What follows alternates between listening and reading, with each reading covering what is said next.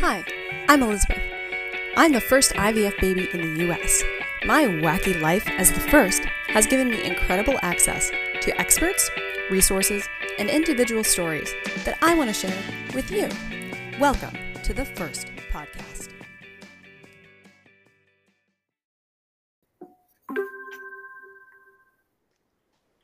Hello, and welcome to the First Podcast. I'm your host, Elizabeth Carr. I'm the first IVF baby in the United States, and I am talking to you today about PGT-P. And I'm very interested in this subject because PGT-P has recently been in the media a lot. And as a recovering journalist, that's what I like to say about myself, a recovering journalist. I really like to talk about topics that are kind of hot and happening right now.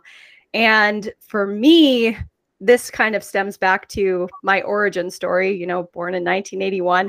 And there was a storm of media surrounding IVF. And so every time a hot button topic comes up like this that's related to reproduction, I always am kind of, curious to see what people are saying. So I am thrilled to have you both joining me today. So I've got with me Dr. Serena Chen and Steve Hsu, who is a founder of Genomic Prediction. And just full disclosure, I'm also a patient advocate for genomic prediction. So part of my job is to help explain topics like this, which is right up my alley. So thank you both for joining me. Serena, why don't you explain who you are and what you do a little bit to us?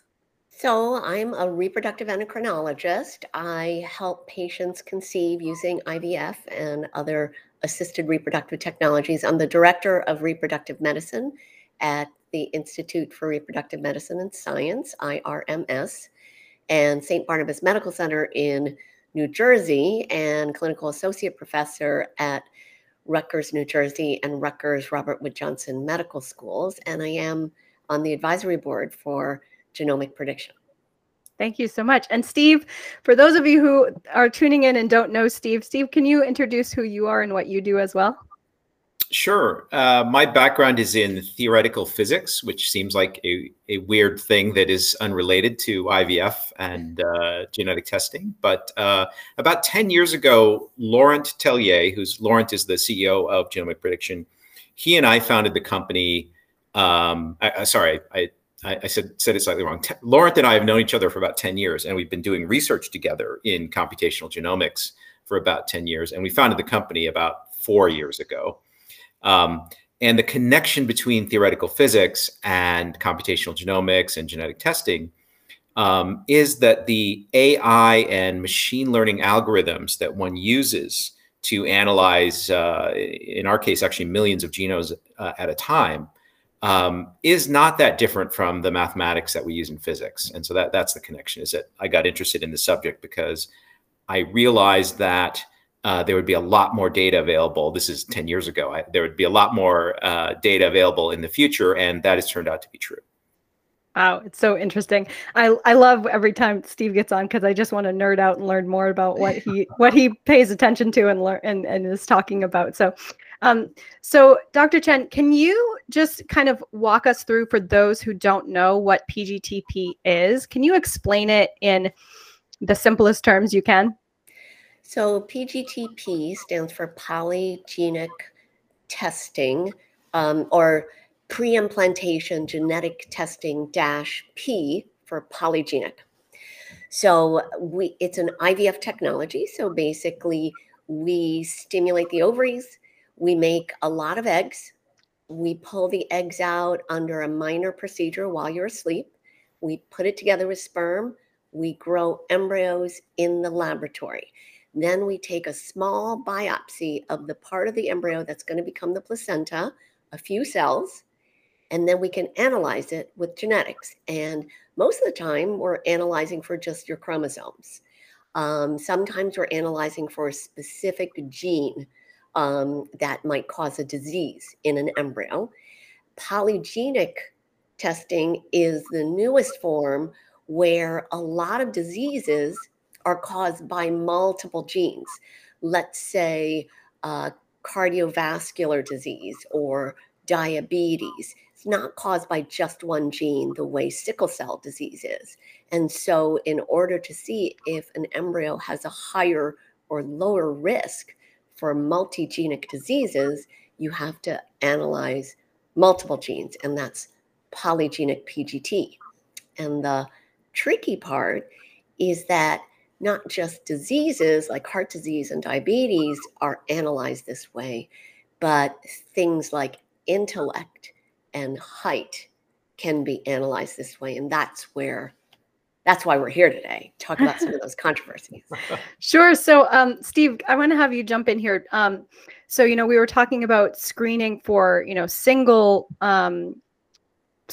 cell abnormalities. So, that kind of technology has been around since the 90s, right? So we've been identifying things like Tay-Sachs.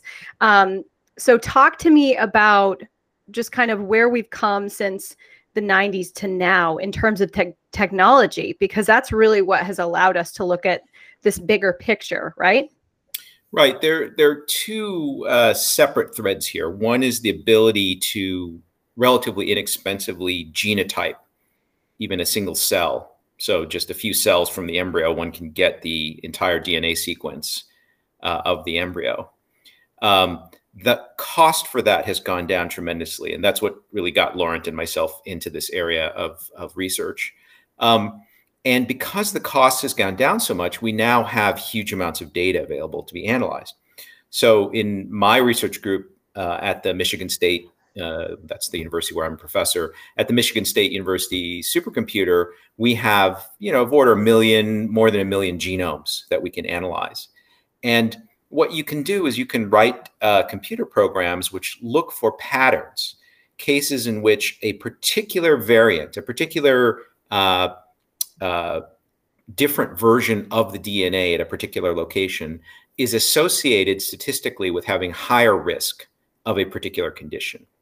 And by analyzing that carefully and analyzing, say, millions of different genetic variants, different locations on the genome simultaneously, we can build a statistical predictor. That statistical predictor tells you what the risk of an individual is for a particular condition based only on the information that's in their DNA. And to give you a very specific example, people are used to the idea that there are certain dangerous mutations for breast cancer, BRCA mutations, which predispose a woman to having much higher risk of breast cancer.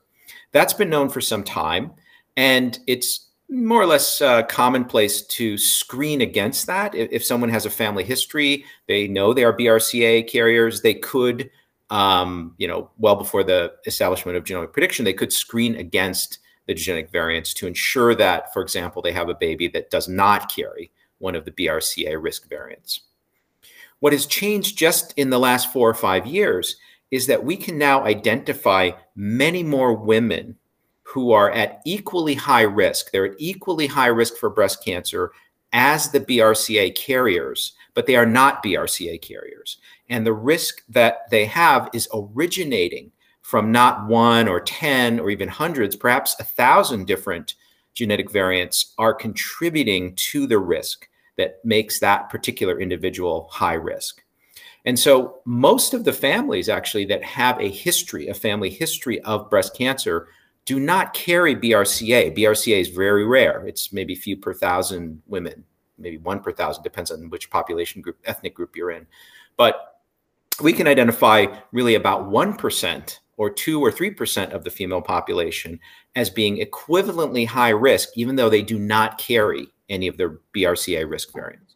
So if you think about it, the improvement, just as an improvement of genetic science, we can now identify 10 times as many women who are just walking around, probably without knowing they're high risk for breast cancer, but they're at equally high risk to this population that's been known for a long time, the BRCA population. So now, if we go back to IVF, a family that has a family history of breast cancer, but is BRCA negative, can still look at, let's suppose they have 5 viable embryos, they can look at those 5. And typically what we'll find is maybe one of those embryos is very high risk because this family, has a predisposition that way, but a couple of them are in the normal range. And so the family can say, hey, we want to break this connection. We want to break this connection between our family history and the health of our daughter, we're going to break it by selecting one of the embryos that is normal risk, even though the members of our family tree generally tend to be higher than normal risk. So that's I think a use case that most people can understand. Yeah, it's so incredible to me because, looking back at this technology, they couldn't even tell when I was born if I was going to be a boy or a girl, and ultrasound was terrible, and they weren't sure if I was going to come out, with all my digits, essentially. Like, that's how bad, our ultrasound technology was. So now we're talking about like looking at genes in embryos. Or gene markers, and it's just astonishing. So, Dr. Chen, talk to me about, what is it that people want to know the most about? So when you're talking to people that are looking into PGT-P, what are the kinds of questions that they have, and what's the BRCA is a good use case, but what's another example of, like, somebody going through the family planning process and just having questions about what could be in their genes? Well, we're Genomic Prediction is doing a trial right now, and I think that's a good illustration because we have patients going through that process, and it is a new technology. Most of my patients are struggling to conceive. They need help. They need IVF in order to have a baby, and their number one priority is, I want to have a healthy baby. And a lot of times the first priority is to make sure all the chromosomes are normal. So because having an extra or missing chromosome is the number one cause for having a miscarriage, especially in the first trimester. And if we can prevent pregnancy loss and prevent miscarriage in this population, we've done a huge thing. And this is a high risk population for that. So that's one of the biggest priorities for the patients. But some people make more than one chromosomally normal embryo, and then we can look at some of these polygenic characteristics, things like risk for heart disease or risk for hyperlipidemia. And you could say, well, you have two normal embryos. How do you decide which one to put in first? That could be one of the criteria. Maybe one embryo is higher risk than another embryo. Now, some people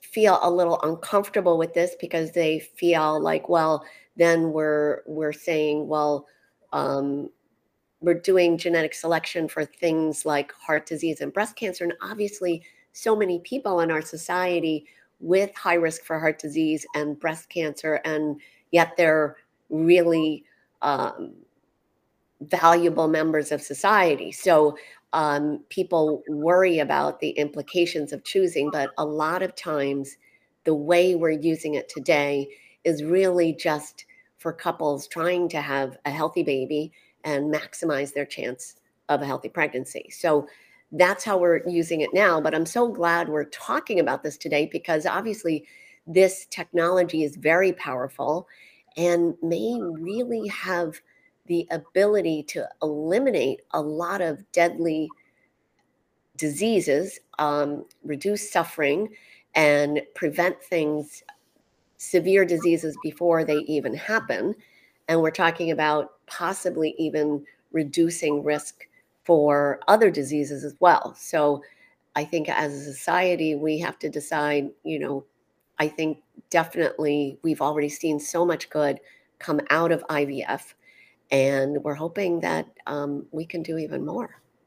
So let's just, set the stage here. And I often bring this up because it's, kind of my area of expertise. But when I was born, almost 40 years ago, lots of people said this IVF was playing God, and, it was designer babies, which, I hate that term personally.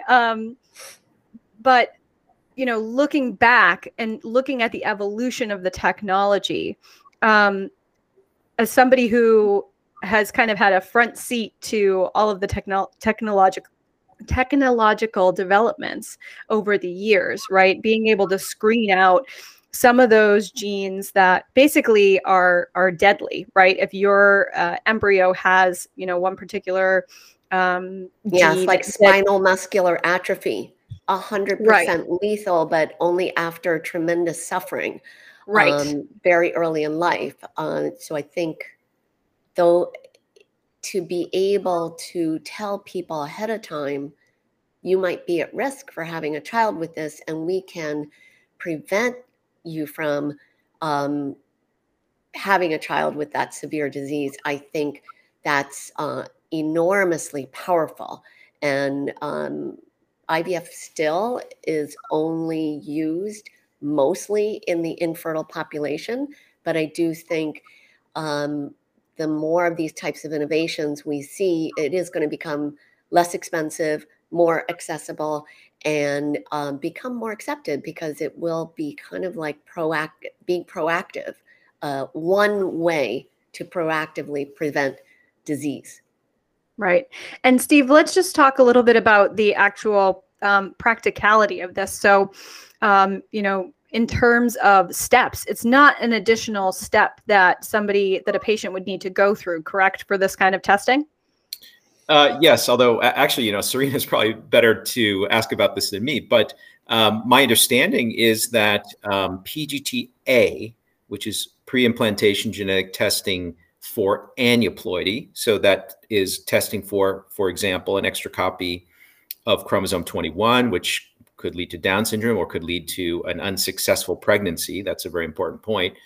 That is already pretty common. I think the statistics that we've seen in the marketplace is that over 50% of IVF cycles in the United States, the parents elect for PGT-A. So it's already quite common in the United States. And the molecular pipeline that we designed for genomic prediction takes that same biopsy. So there's no behavior change on the part of the parents. There's no behavior change on the part of the person who takes the biopsy or the laboratory at the IVF clinic. They typically will send us the sample then, and we will test both for PGT-A, so testing basically for the chromosomal normality, but then additionally we amplify the DNA, and we're able to get basically a whole genotype of each embryo, and then we produce a rather elaborate report. And the report actually contains things like individual risks for, I think the number is around 20 now, different really significant disease conditions. And all that information is just advisory to physicians like Dr. Chen, and to the genetic counselors at the clinic, and our own genetic counselors at Genomic Prediction. And together with the parents, they make a decision. They may choose to just disregard all this information, just say, hey, you know what, I have a gut feeling about embryo number 4. She is the highest risk for heart disease, but it doesn't bother me. And obviously, the main thing is just an interactive process where the parents understand what do we now know about the embryos that we didn't know before we did this extra bit of genetic testing. And hopefully it allows people to end up in a better place. I think that's a very good point, Steve, is that some of my patients will say, I don't want that information because I would not terminate a pregnancy. Why would I need that? But this is not about that. It's about empowering yourself with information. We know that we have the technology if somebody's at high risk for cardiovascular disease to monitor and reduce their risks if we know that they're already high risk. So this could be very powerful information for the parents and for the child in terms of being able to, live their healthiest life.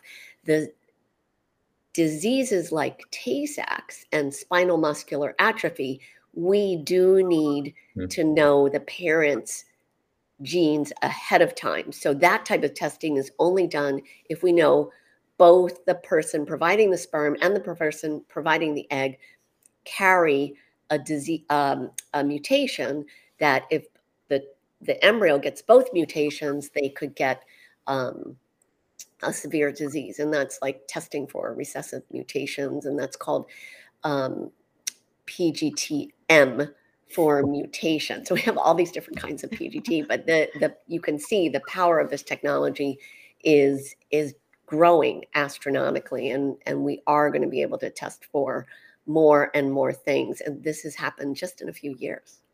Yeah, Elizabeth, I just want to make the point that, Dr. Chen, Serena mentioned that, some people might, upon learning something about the fetus during the pregnancy, they might make a very difficult decision. Like, for example, if they find out it's aneuploid and might be a Downs baby, they might make some very difficult decision about how to handle the pregnancy itself. And here we're talking about something, I think, much less emotionally fraught, because in many cases, they have more than one viable embryo. We always use an example like, 5. So suppose they have 5 viable embryos. They probably aren't going to use all 5. So some of them probably are not going to become children.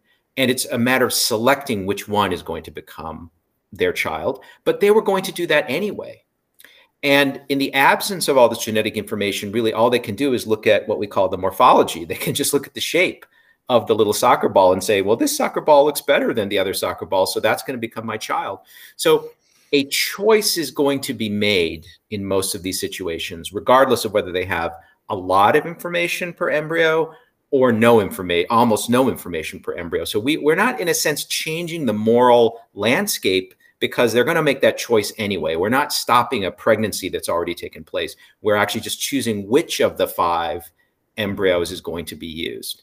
And so I think what we're doing is full of there are ethical issues that ought to be discussed, but I feel it's not as heavy a kind of ethical decision as, do I want to continue this pregnancy or do I want to terminate this pregnancy? And that decision about pregnancies happens really all the time, actually.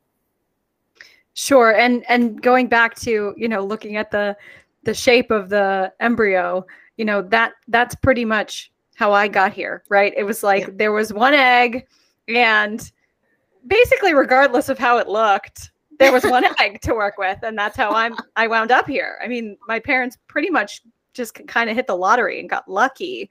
But we often have conversations of, I probably could have not had to go through a whole bunch of testing when I was young and have, my brain waves monitored and things like that, because they were trying to determine if I truly was healthy. I looked healthy, but they couldn't see, the internal workings of what diseases I might have potentially and things like that. Now, knock on wood, I'm perfectly healthy as far as we know.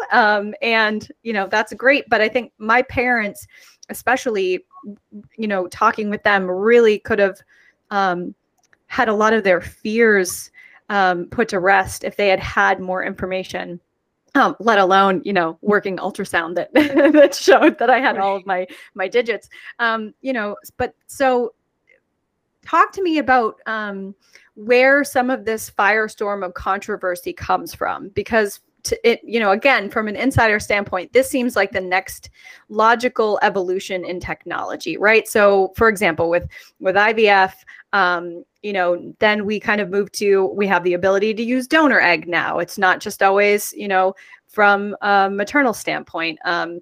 And we have embryo, freeze or egg freezing, so that people can kind of plan their families a lot earlier, which was never possible when I was, back 40 years ago when I was born. And so, talk to me about what are the kinds of things that you hear from patients, Dr. Chen, in terms of like, well, what are the implications of this? Or is it really truly just like, okay, here's the information we have access to, and, what you do with it is, where I can kind of counsel you and help you kind of analyze the data? So I think that the vast majority of my patients, because they're seeing me, they automatically are, saying they're it's a kind of a selected group in a way, that they believe in the power of medicine and the power of technology to help them. Not everybody does IVF, although these days, IVF is pretty widely accepted because almost everybody knows somebody in their close circle who's really had their family through IVF, and we know there's now millions of babies that have been born since you were born, and the vast majority of them really are healthy, and these are to a lot of people who might never have had children at all. So it's very clear the positive impact of this technology. And I think a lot of the controversy comes as scientists are seeing the potential, the huge potential of this technology, and can we, you know, we don't really like that term designer baby, but that's where people worry about, are we doing too much? And I think that having this dialogue is really important. I think it is important to hear people's fears about designer technology and having access to this technology. If it's only for people who are wealthy, does that create a greater divide, greater discrimination, things like that? And are we changing? Do we have the power to change human biology the way we're kind of changing our crops and our livestock and things like that? So people, I think it's good to have those concerns and discuss them and talk about them and study them in a global community that includes not just scientists and physicians, but also patients, ethical leaders,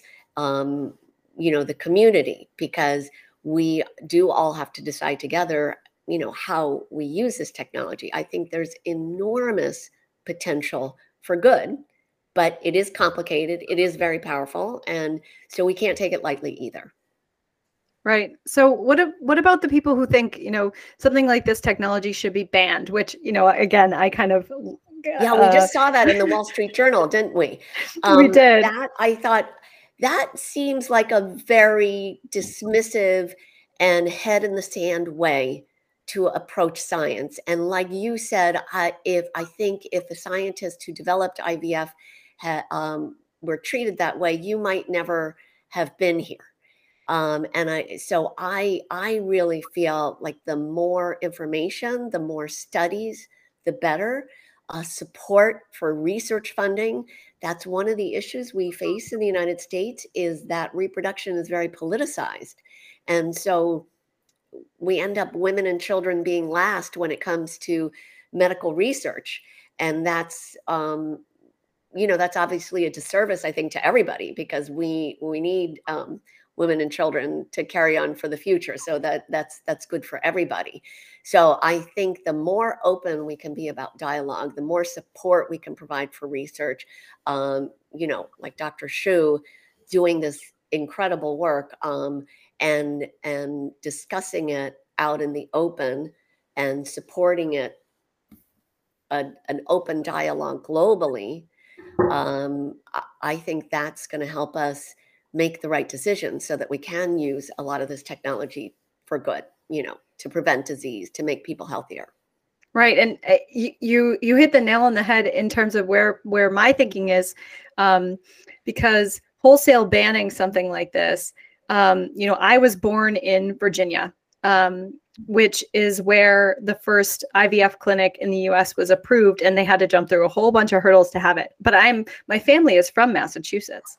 And the only reason I wasn't born in Massachusetts is because IVF was illegal at the time in Massachusetts. And so literally, if my parents had not found this clinic and been able and had the capacity to travel to a different state and could fly back and forth and really, work pretty hard to get me here, I literally would not be sitting here with you. And so whenever someone, even within the industry, kind of says wholesale, like, let's just scrap this, let's ban it, whatever, I always am kind of the first person in the room to say, well, hold on, let's really take a second to understand the technology and the science. And, the thing too, and Steve, maybe you can talk a little bit about this, is, IVF was far less well proven, essentially, than PGT-P nowadays, right? Yeah. So talk to me about how we looked at sibling pairs to kind of validate what we found. Right. So it's interesting to make a comparison between what was known historically when the first IVF babies were created about what the health consequences would be on them from having been conceived, ex utero.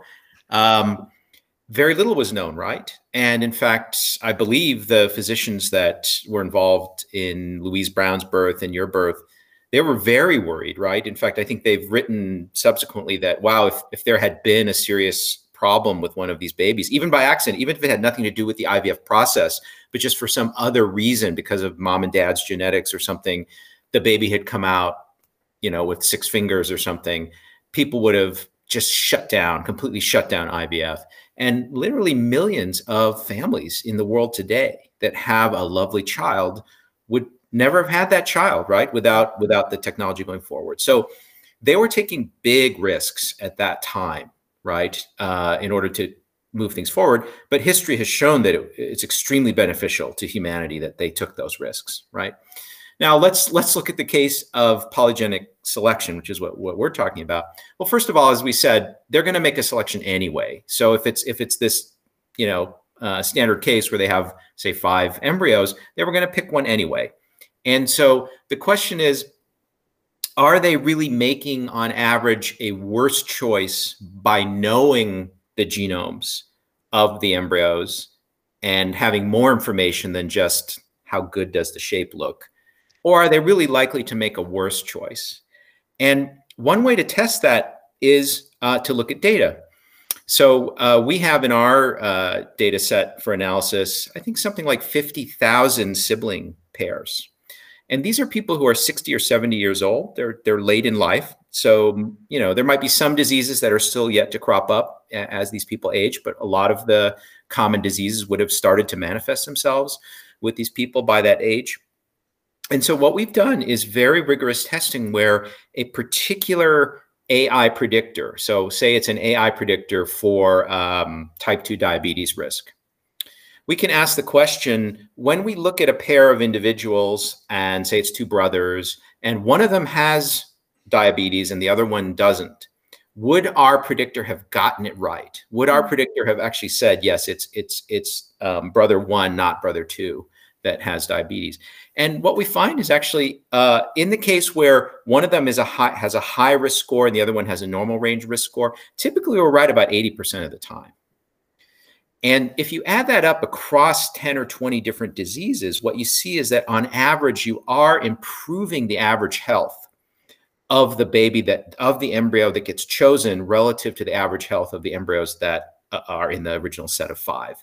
And that's been tested very rigorously statistically by us and now by 2 other research groups.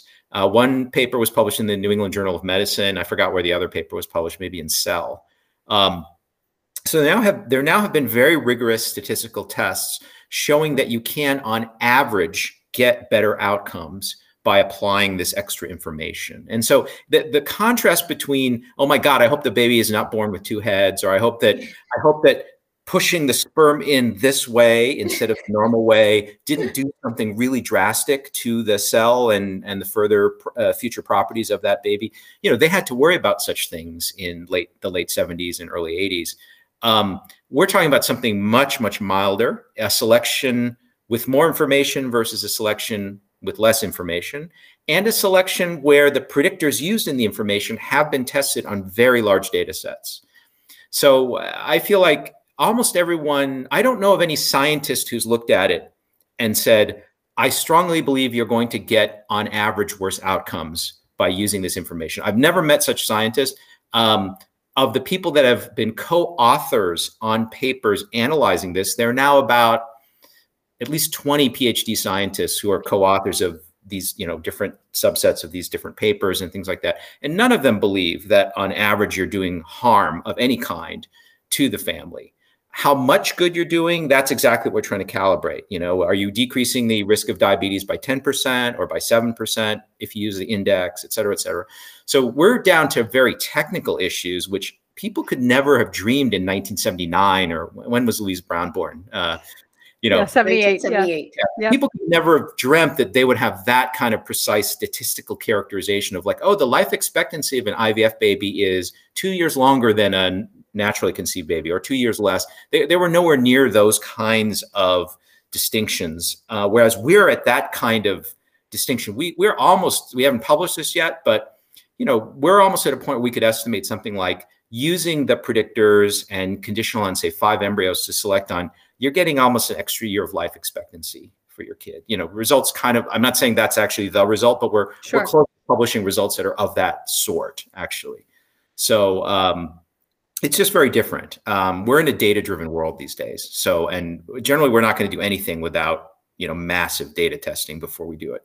And people are doing this now with this direct-to-consumer genetic testing. A lot of people are finding out like what their health risk factors are and using that information to be able to say, well, this is a better diet for me, and I'm going to be healthier doing things this way rather than this way. So, or I should see a doctor and, get my cholesterol monitored, or I should be doing something about my dementia risk. And there are things we can do about things like dementia risk and diabetes risk and cardiovascular health risk. So I think my bias is definitely more information is better. And, so I hope that Steve and all of your colleagues will continue this research and that we can support this kind of endeavor, because I think that the potential for good is enormous. And to just, stick our head in the sand doesn't totally make sense, because I do think you can't really ban it. Like you could say we're going to ban it, but that means this type of research will then go underground, and there'll be less transparency and less regulatory, where we can make sure that it's safe. If I could, on this issue of hypothetically of banning it, coming back to the breast cancer example, because it's a very specific example. So Serena mentioned the applications of these polygenic scores for adults, which also is imminent. Actually, it's more than imminent, it's already there. So there's a company called Myriad, which you may have heard of. They're the ones who, back in the old days, discovered and patented the BRCA gene variants. And so they're one of the leading providers of genetic tests to women to determine whether they're at high risk. And there's a standard procedure, standard of care for women who are high risk, who have the BRCA variants. They tend to be prescribed mammograms earlier when they're younger, closer monitoring, et cetera. And that's all standardized now. What people don't realize, because it's just a couple of years old, is Myriad now uses both the monogenic BRCA indications and a polygenic risk score to determine the risk level of women. And so it's actually expanding, as I said, it's expanding out, eventually expand out by about a factor of 10 times more women will be identifiable in the population as people who should get early screening and who currently aren't getting early screening. So that's never going to be put back in the bottle. What can you imagine a legislator or the FDA saying, wait a minute, we don't want women, just because the woman gets her breast cancer risk, not from one mutation, but from 100 mutations scattered around her genome, we're not going to allow her to know that she's high risk. That would be absurd, right? Right. And in the same way, if you were to ban a company from alerting a potential parent that one of their embryos is high risk for breast cancer because of 100 polygenic causes instead of one, you would also probably, for consistency, have to not let them know that even the BRCA variant is present in any particular embryo. So I just can't imagine the clock being rolled back in that way. It just seems completely crazy to me. Now, I'm not saying that some level of regulation is not good. I mean, society should decide which particular traits of the human being should be disclosable during IVF, should not be tested for. I'm fully for a society-wide examination of all the ethics and the philosophy. I'm not even sure, we can do cosmetic traits very well. We can tell the eye color, we can tell whether people are going to have light skin or dark skin. We have predictors for all of these things that we've built, but we don't actually put them in the report because we think cosmetic traits are still on a more ethically shaky ground and not as solid as preventing disease. And so I'm not against regulation, but I think the idea that something could be banned, that this whole thing could be banned is kind of crazy. Right. And So, it just it goes back to the same kind of, historical context of, when I remember sitting in rooms and having debates and listening to clinicians argue about how many embryos to put back in terms of IVF, right? When those were the days where we weren't sure, well, what's the risk factor to the parent? What's the risk factor to the potential children?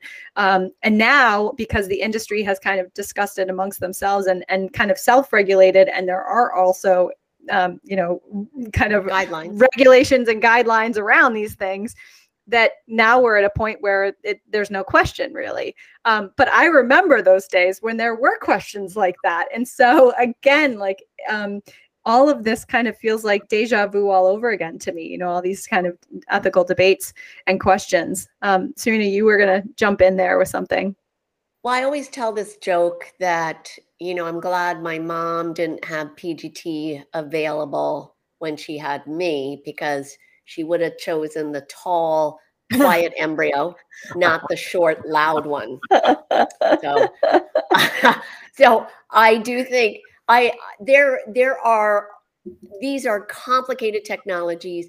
There's potential for good. There is potential for risk, and that's why it's so good that we're having these dialogues. Like, I just appreciate you so much, Elizabeth, for bringing this out and saying, oh my gosh, there was this really controversial thing in Wall Street Journal. We have to talk about it. So yeah, absolutely. And I think, this is part of where my personal crusade is really to make the technology something that people can understand and digest. And so that then they can make the decision for themselves, whether this is, something they want to pursue or not pursue.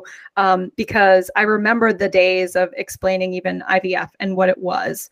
And, that to me does not feel far removed from having to explain what screening for single gene mutations or polygenic mutations look like. And so that's why, these conversations are so important, because I think if you're going through IVF and you're a patient going through it, you're pretty well educated and have understood, come to do your own research to understand some of these topics. But somebody who maybe, not even family planning, not even on the radar yet, the sooner that they can understand the various options out there, to me, makes it that much easier for them to make an educated decision when it comes time, right? And so that's kind of where all these conversations stem from.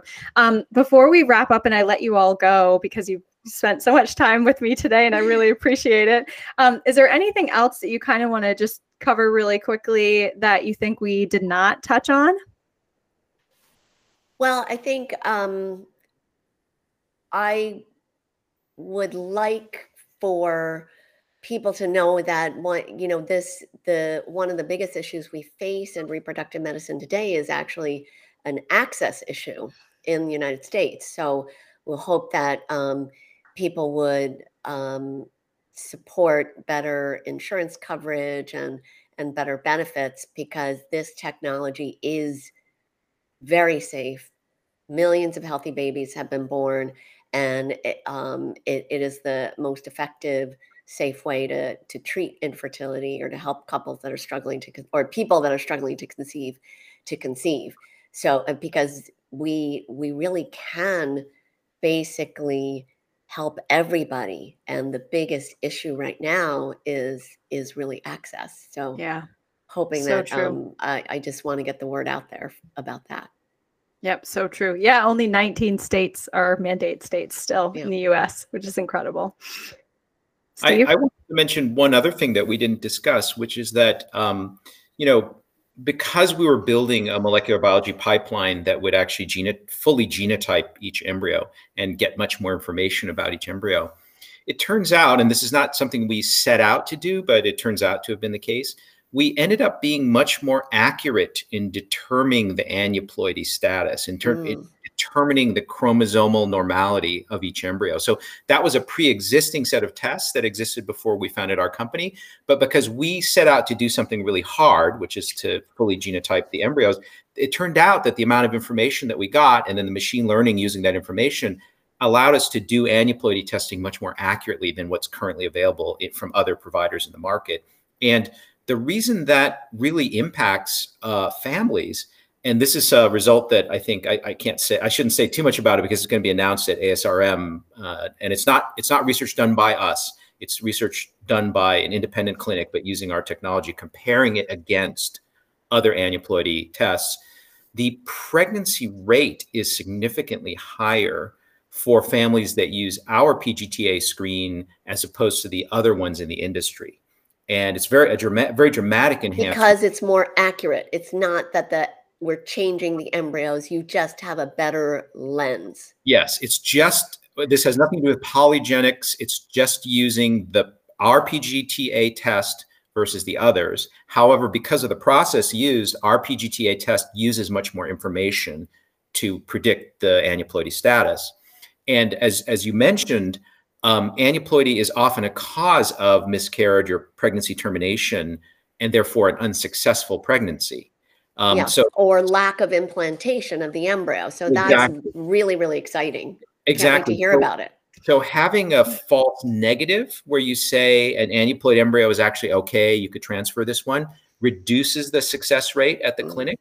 And also having a false positive rate where you actually have a healthy, it's an okay embryo, but you call it aneuploid and therefore it's removed from consideration, that also lowers the success rate. So when you combine those two effects, you actually get a pretty significant boost in the per cycle success rate. In this clinic, I believe the N was 3,000, so 3,000 different families, 1,000 allocated to our technology, 1,000 to another competitor, and you'll know the names of these companies, but I won't say them, and then 1,000 to another PGT-A provider. And you'll see in the results a significant increase in the pregnancy rate for families that were using ours. So, all this fancy stuff, Lawrence and I got in this to use all this fancy computational stuff. We had no idea that this would be one of the side benefits.